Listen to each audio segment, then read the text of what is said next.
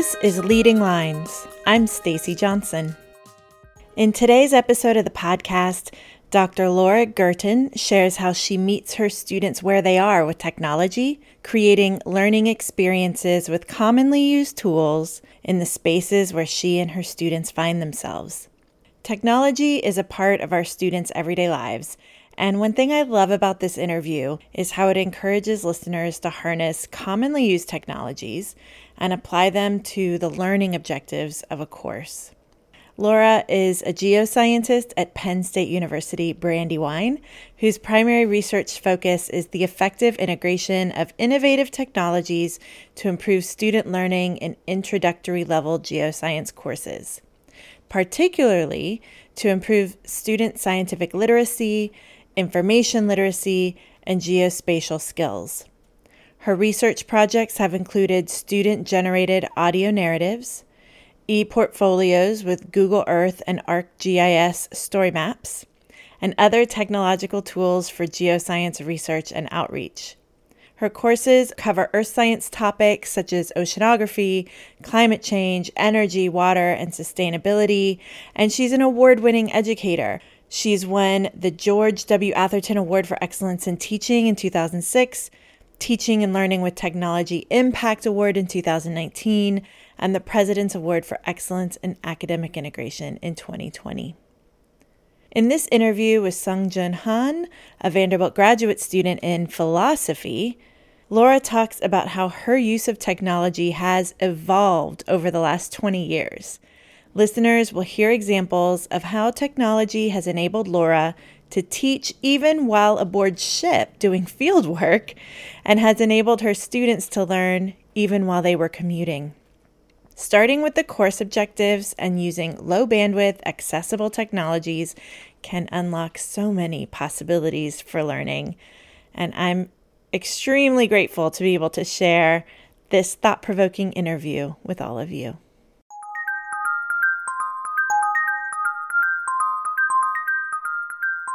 My name is Sungjun Han, and I'm a philosophy PhD student at Vanderbilt University.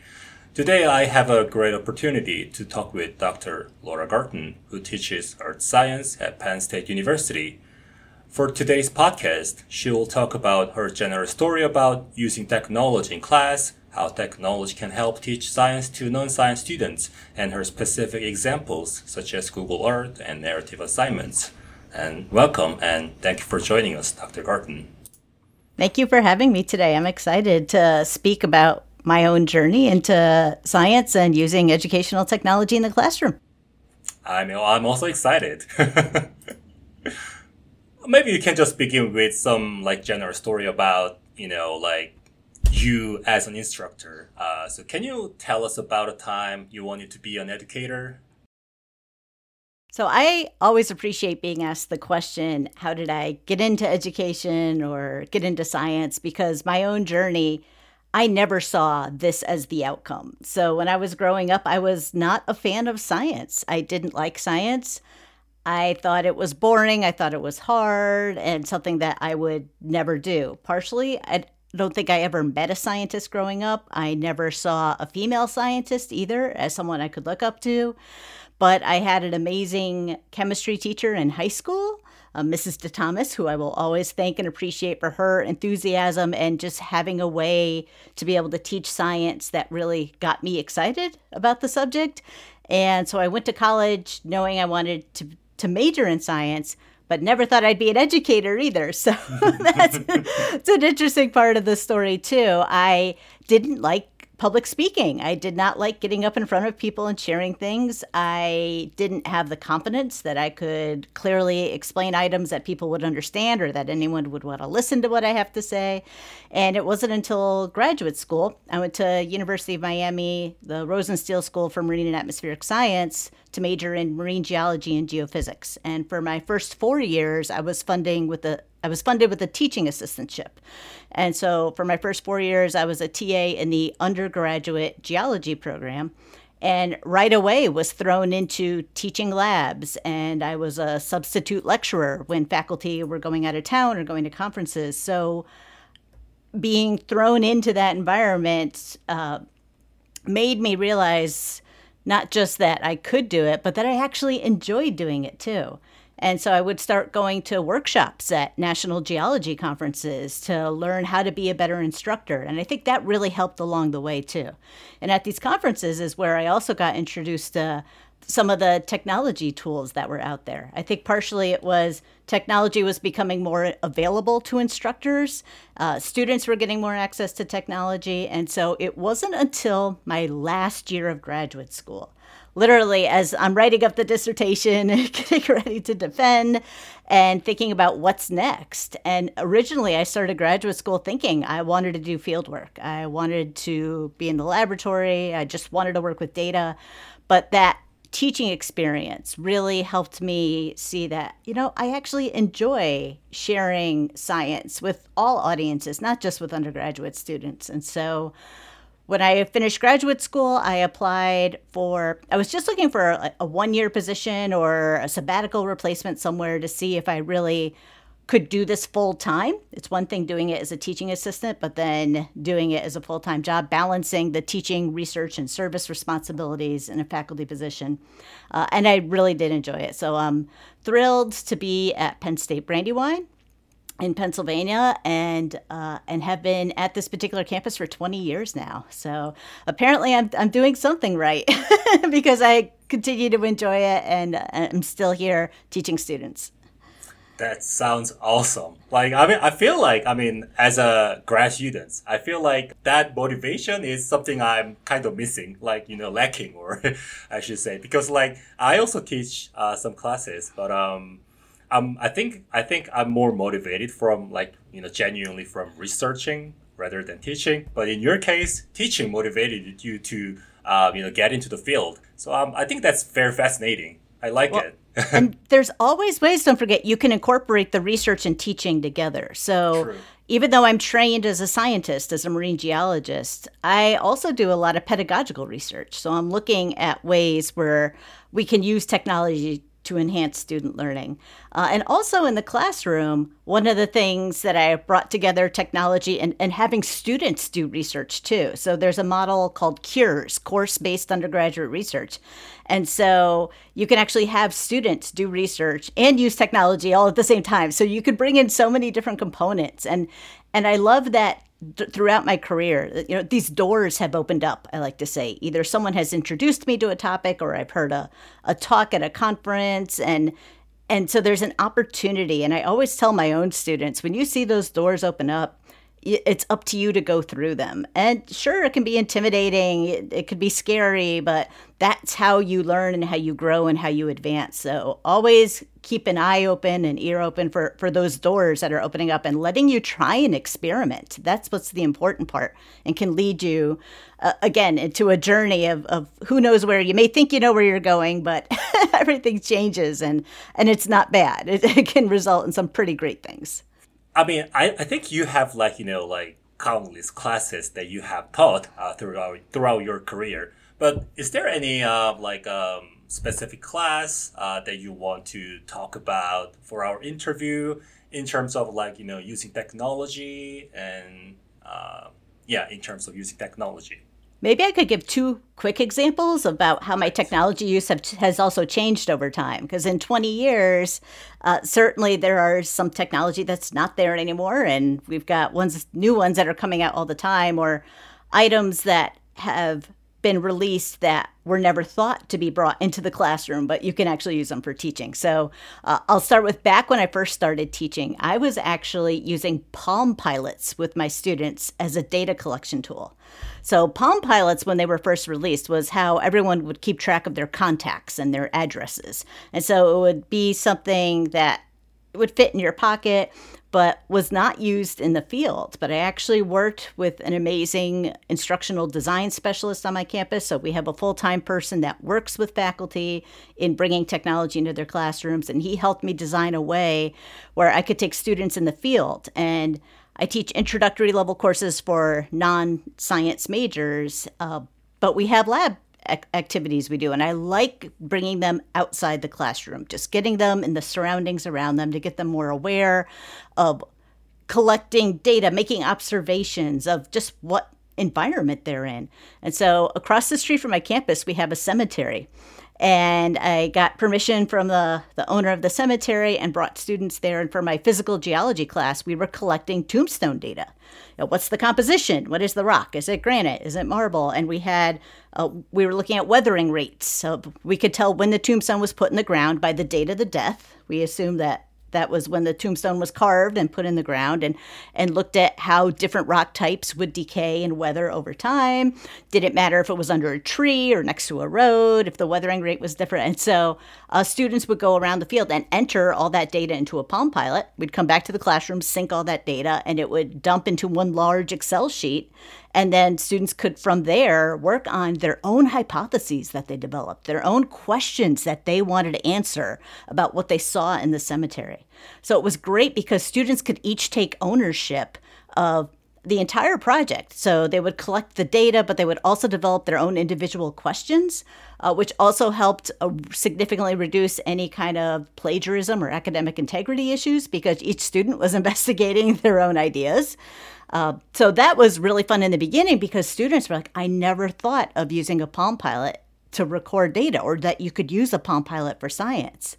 So that's always been a fun one that I look back on. And now Palm Pilot, I don't know how many people even know what that is anymore, but back then that was pretty significant to use that in the field. Now, when I'm working with students in different areas, whether it be outdoors or indoors, now we're using a lot more products, for example, from Adobe for them to get hands-on. I actually like to do a lot of audio projects with students. That's really been the area I've been focusing, and I have funding from the National Science Foundation in looking at how having students develop their own audio narratives that relate to science, how that can actually help them form a connection to science, visualize themselves in science careers. And also, I think it's important with audio because we really need to help our students develop better listening skills. Again, no matter what your major, it's important to listen. And this is one of the skills in my discipline, the geosciences. The workforce is saying students are not graduating from college with good listening skills. They can create a PowerPoint and they can do some other types of skills, but in terms of being able to meet with a client, listen to what that client has to say, take those notes, and then process that information and act upon it. They said that's something that students need more time developing. So I really enjoy using audio in different ways in the classrooms and having students create audio narratives, not write science reports, because again, I'm working with non-science majors. So having them write a standard laboratory report with an introduction and methods and results and discussion, they've learned that, but that's not what they're going to graduate from college and do after my class. I want them to be able to tell stories of geoscience, stories about the Earth, because that's how they communicate with their peers, their family members, their employers. I want them to be able to talk about what they're learning and how it matters and why it applies. So combining storytelling techniques with using audio in my classroom is currently where my focus is, and it's been a whole lot of fun really thinking about and just listening to the stories that students are telling too. That's very interesting because I haven't taken any science classes since I was maybe I have taken one class at best, I think, in the college level. My general thought, or I should say my prejudice about science class is more about, as you mentioned, it's about learning facts, learning methodology, learning how to calculate stuff. But what you've explained so far sounds more like philosophy. Philosophy is about how to think. It's not only about, learning, some past philosophers' thoughts or their arguments, but it's more about, educating you to become a better thinker, let's say. So I think your approach to science really sounds fascinating.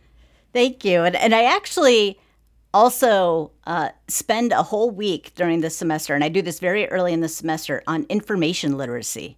Because as we know, anyone can put anything on the internet, right? Everyone's got a blog or a social media account. And the information search strategies is also something students need more practice on, be better prepared with. I know locally, so my campus of Penn State is located right outside of Philadelphia, and so many Philadelphia K through 12 schools have closed their school libraries.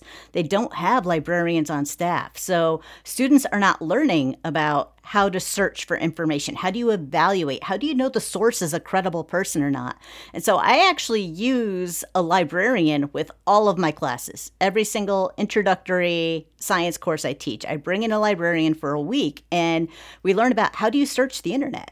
How do you do advanced searches? How do you make sure that the information you're finding is good? Well, who wrote this article? And my librarian has done an amazing job finding articles online about earthquakes in San Francisco that might have been written by someone that blogs about cats and doesn't have a degree in science. And so helping students first get valid, credible information is so important for them to be able to go to the next step. But that also involves technology use, right? And helping students be good stewards of learning how to search the internet and be reliable and confident with what they're finding before they then go and act on that in the rest of the class.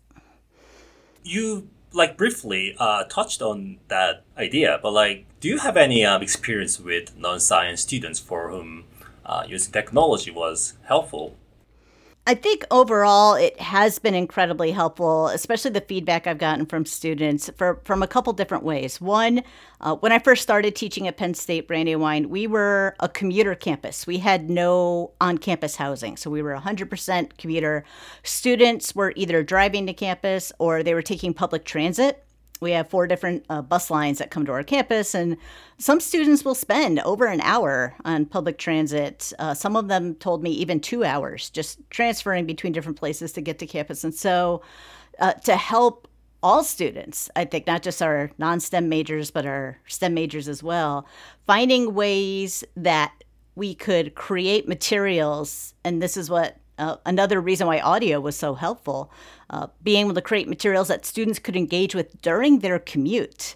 And still, I have students that will tell me when I put information online in our course management system, they'll actually, as they're driving to campus, hit the button for their phone to then read out the web page to them so that they can get that information and engage with material.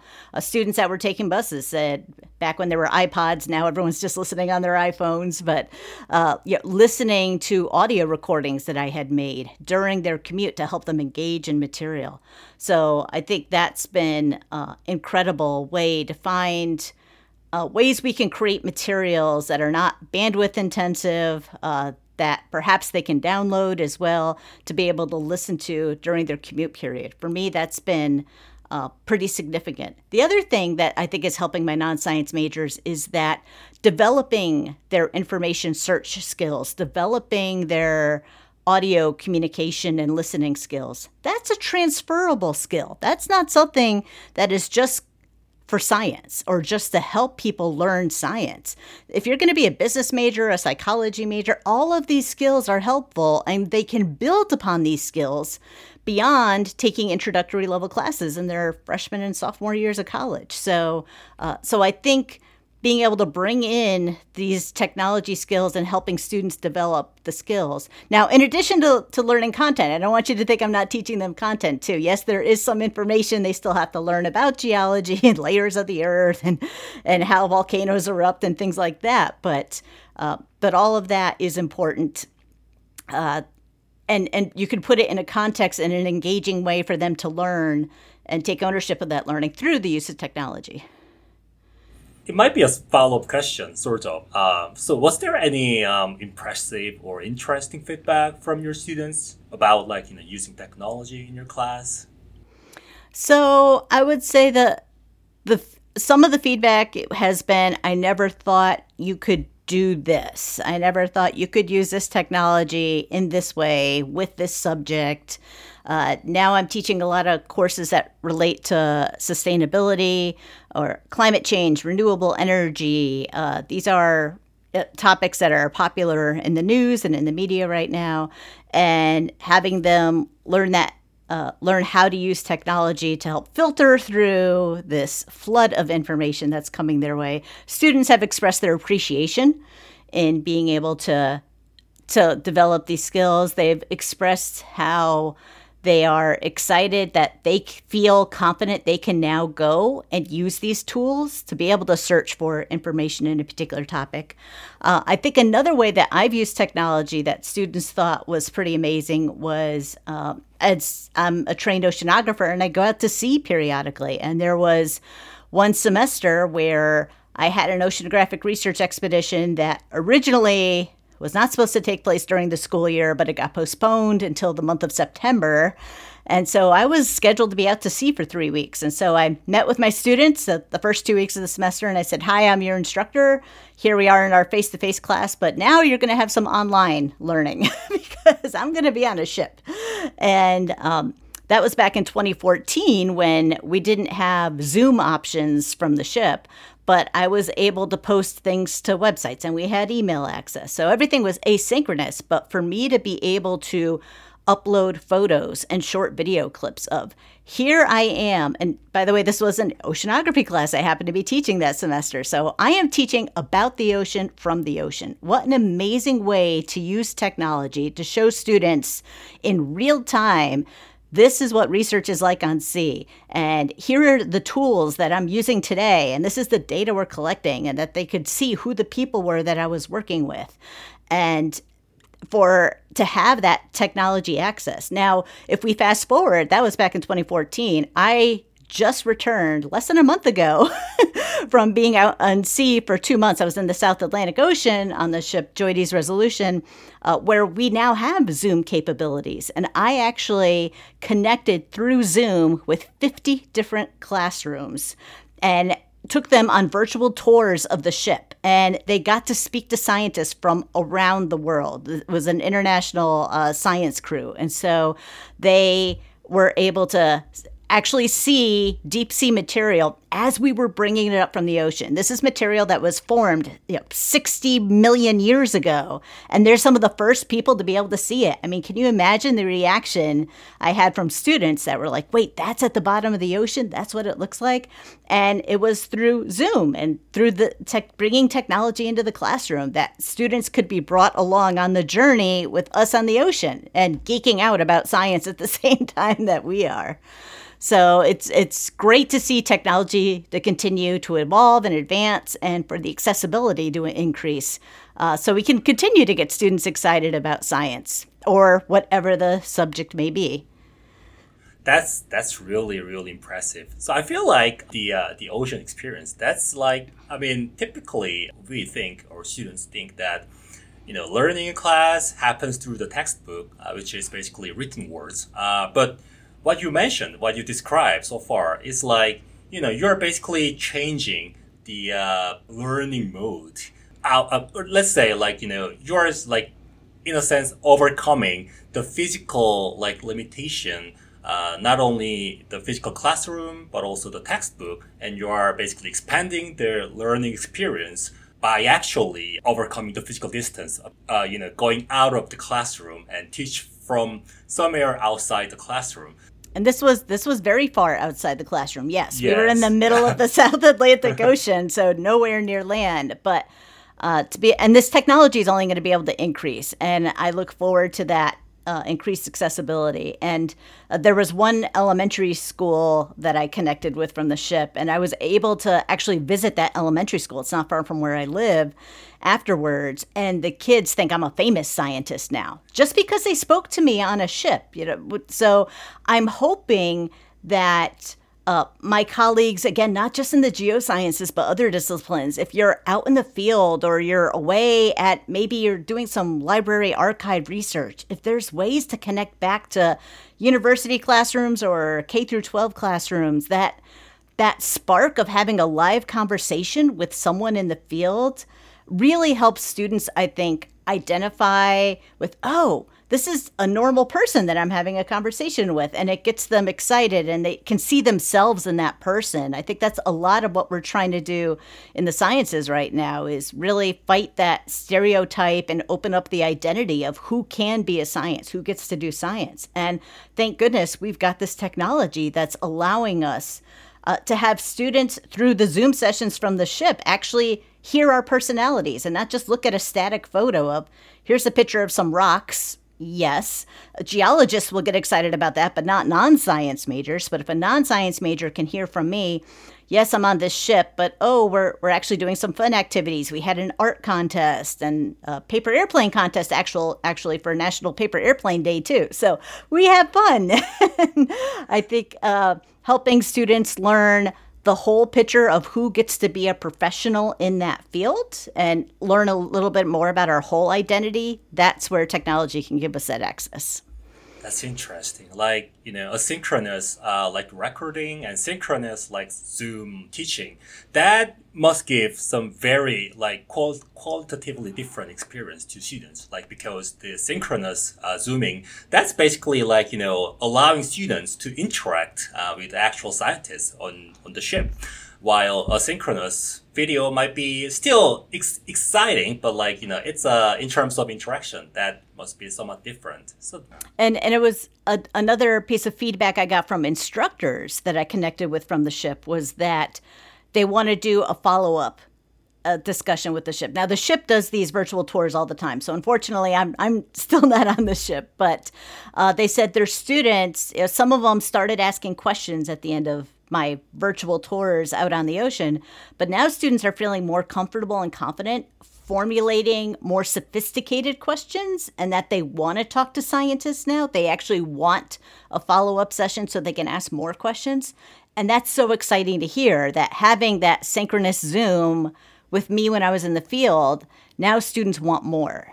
And I'm hoping teachers will be able to do that and put it into their curriculum so that we can have more of these types of engagements when it's not feasible always, whether it's a scientist on the ocean or on land, right? Getting someone to physically visit your classroom is hard. It's expensive.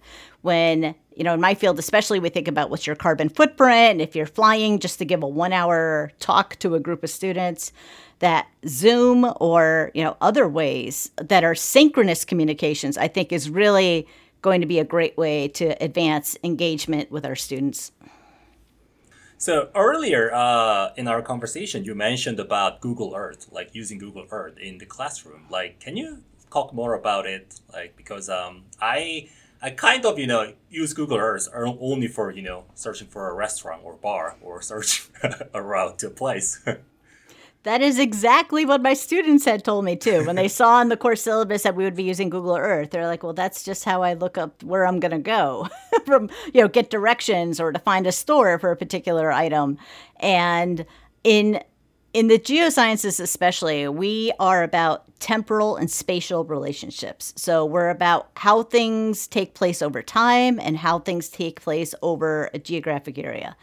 And geography, unfortunately, is also one of those subjects that is getting cut from so many K through 12 classrooms in terms of what students are being taught. And I've been noticing over the years, my students have less and less of an understanding of geography and their own place and space in the world. And not that I think students need to memorize every state capital or to be able to identify where is Rhode Island on a map versus Colorado versus Wyoming, since they look the same. But I think it is important when we try to understand what's going on in the world, whether that be politics, whether that be something that's environmental. Like, the atmosphere circulates across the entire globe. Water doesn't stop flowing because it reaches the border of a nation or a state. And so to understand processes and to understand interactions, whether they be involve humans or not, students really need to understand spatial relationships and where things are. So I've used Google Earth a couple different ways. One way is I actually have my students generate a Google Earth portfolio in my classes. So a number of teachers may have students design a portfolio of their learning, kind of a course portfolio of these are examples of my work or these are topics. I'll actually use a lot of what I'll call current event articles. So some kind of geologic event or something that's happened in the marine sciences within the past year, and not only have students, again, use their information literacy skills now, find a good quality article, but also then place that on a Google Earth interface and then summarize that and do an analysis of that article. So by the end of the semester, they actually have a geospatially located learning portfolio.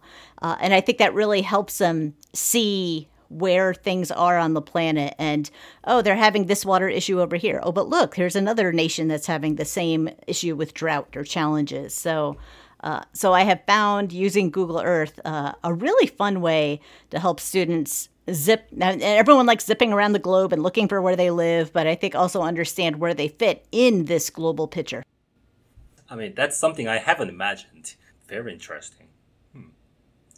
Since I'm a non-science student, so this is actually my question. I mean, let's say I'm not only a non-science student, but I'm also an instructor and a teaching assistant. So I'm also curious about using technology personally in my class. So do you think the technology you use in class, that those not only those things you mentioned, but some other things you know but you haven't used, something like that, that sort of technology might have some role for non-science classes like philosophy or history or literature or anything like, that belongs to the field?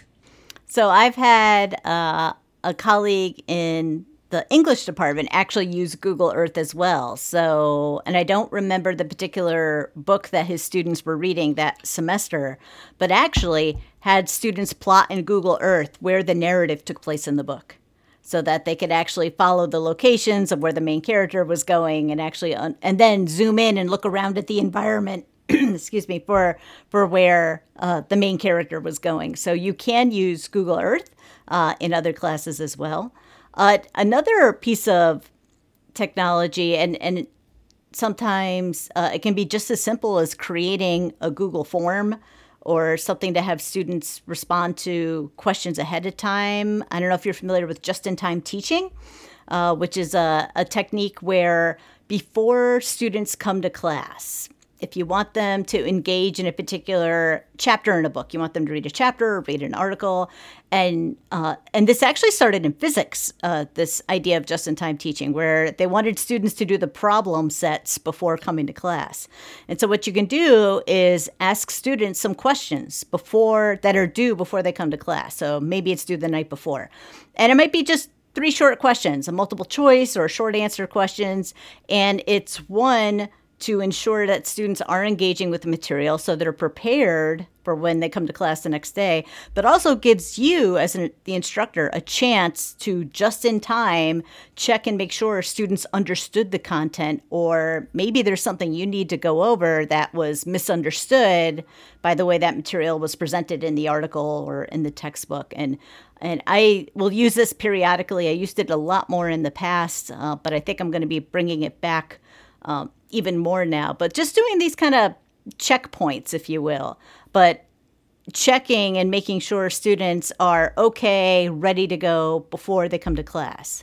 I know one of my chemistry colleagues uses it also as he calls it an entry ticket before coming to chemistry lab. Because for safety reasons, it's so important that students understand the safety procedures. And instead of spending the lab time going over it, he actually has recorded videos that students will watch ahead of time. And then he has them do a short quiz. It's called a quiz, but just a short form, making sure that they understand safety protocols for that lab activity, and they come in and they have a ticket where they have shown that they have completed that, so that they're ready to go and they can start the experiment right away. So there's a couple different ways. I see very easily technology. Again, the technology skills that our students develop can be transferable, but also our technology methods for instruction can also be transferable across disciplines. That sounds very true. It's a kind of the last question that I prepared. So what would you want to see from educational technology, like 5 years, 10 years, or even 20 years from now? It's like, is there any technology you want to be existent now for your class or or do you have any like general thought or expectations about using technology in class?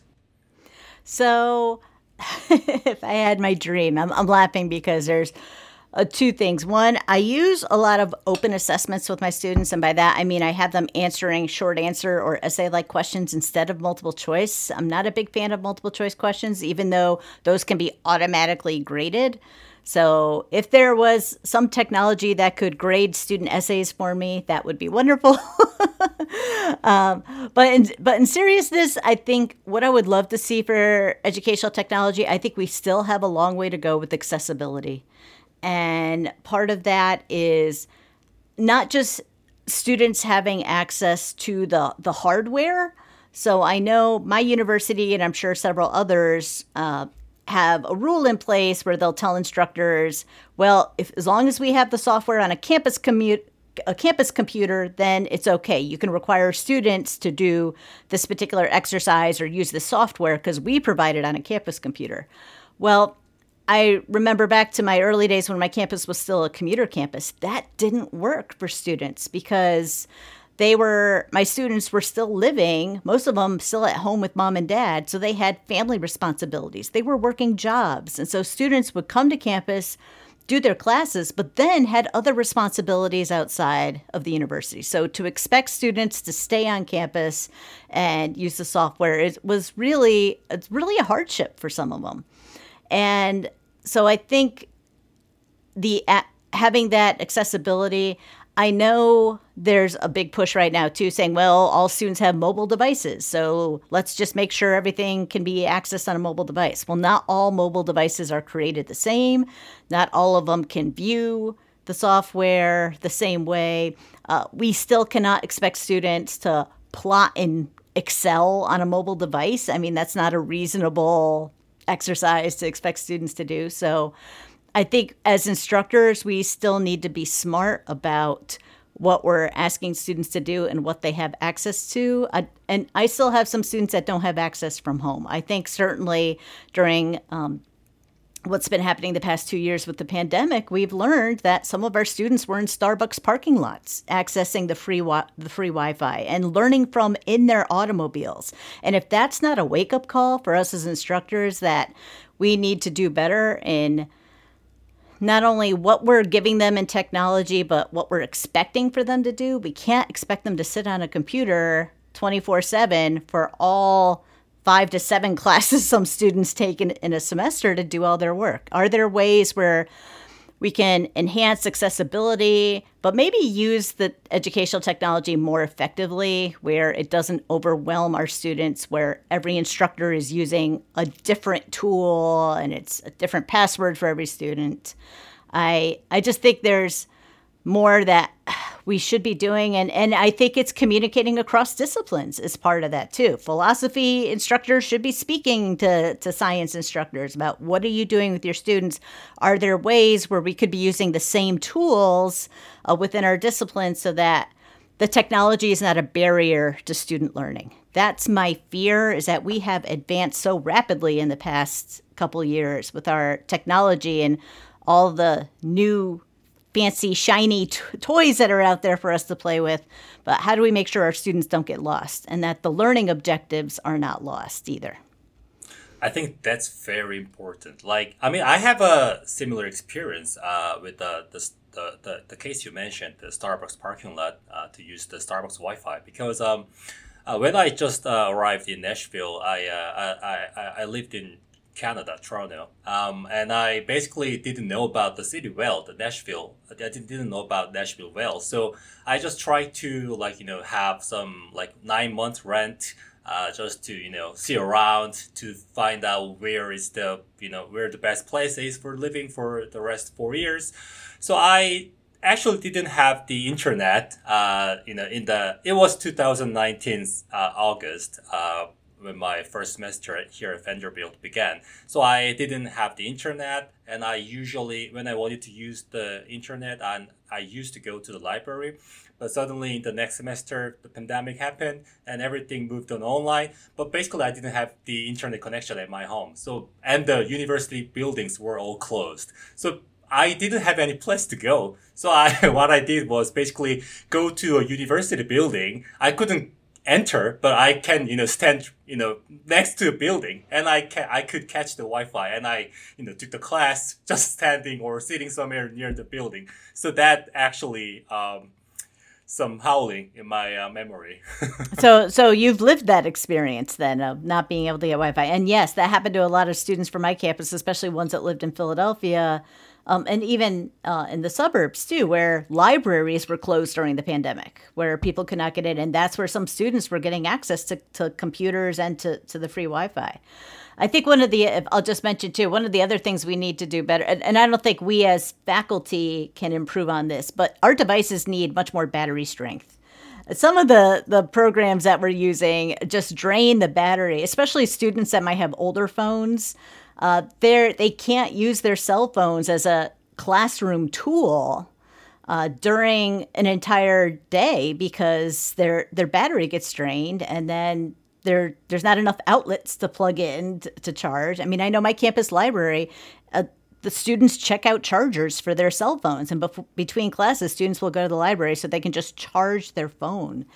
And some of them are using their own, cell phone coverage plans to be able to access. And so I think the devices is now maybe also a place where I'm hoping people are working on this and doing better. We need much better battery strength and better access to Wi-Fi, and maybe if we could get a little more uniform with how we're using technology and learn from each other as instructors. And so what's being effective and what works well with our students. That's right. So is there any last words you want to share with the audience? I think educational technology opens so many doors for our students. It gives incredible access. It can increase their learning and engagement and excitement with the material. One important note, though, for all instructors is to really start with what is your overarching course goal? What are the learning objectives with your course? Never start with the technology itself. Start with what is the course about? What should students be leaving your course with? And then figure out which technology tool is the best one to use. So never start with the technology. Always start with what is supposed to be the outcome of the class. Thanks very much. I want to express my gratitude to Dr. Garten, and I really appreciate your, words, your speeches. I genuinely learned a lot. Thank you very much. Oh, thank you. Thank you for this opportunity. That was Laura Gerten and Sungjun Han. One of the things I found most compelling in that interview was the idea that our fieldwork enhances student learning and that technology can help us connect students with field experiences. Both the field experiences in the cemetery and the story she told about taking students to the cemetery across the street from the university, but also when Laura was aboard ship and sharing her fieldwork with students through video, bringing the reality of fieldwork to students enlivened and improved instruction. And that's actually my experience as well in a totally different field. As a language teacher, international travel and study abroad is often considered indispensable for language learning, but I teach in the lower levels, and even when I teach upper level courses, many of my students won't have the opportunity to travel abroad. But there are so many ways technology allows us to connect across geography. Back in 2016, I co-authored a teaching guide on the Vanderbilt CFT website with Vivian Finch about leveraging travel abroad to connect students with authentic learning resources. And based on this interview, I think it might be time to go back and update that guide to include a few more examples of what that might look like. We also have a few past episodes of Leading Lines on topics like virtual exchange that continue to explore this idea of technology taking us across time and space. So if you're interested in this topic, if it piqued your interest as it did mine, I'll add those links to additional resources in the show notes for this episode. Leading Lines is produced through the Vanderbilt Center for Teaching and the Jean and Alexander Hurd Libraries. You can find us on Twitter at Leading Lines Pod or on our website, leadinglinesPod.com. I'm the editor, producer, and host of this episode, Stacy Johnson.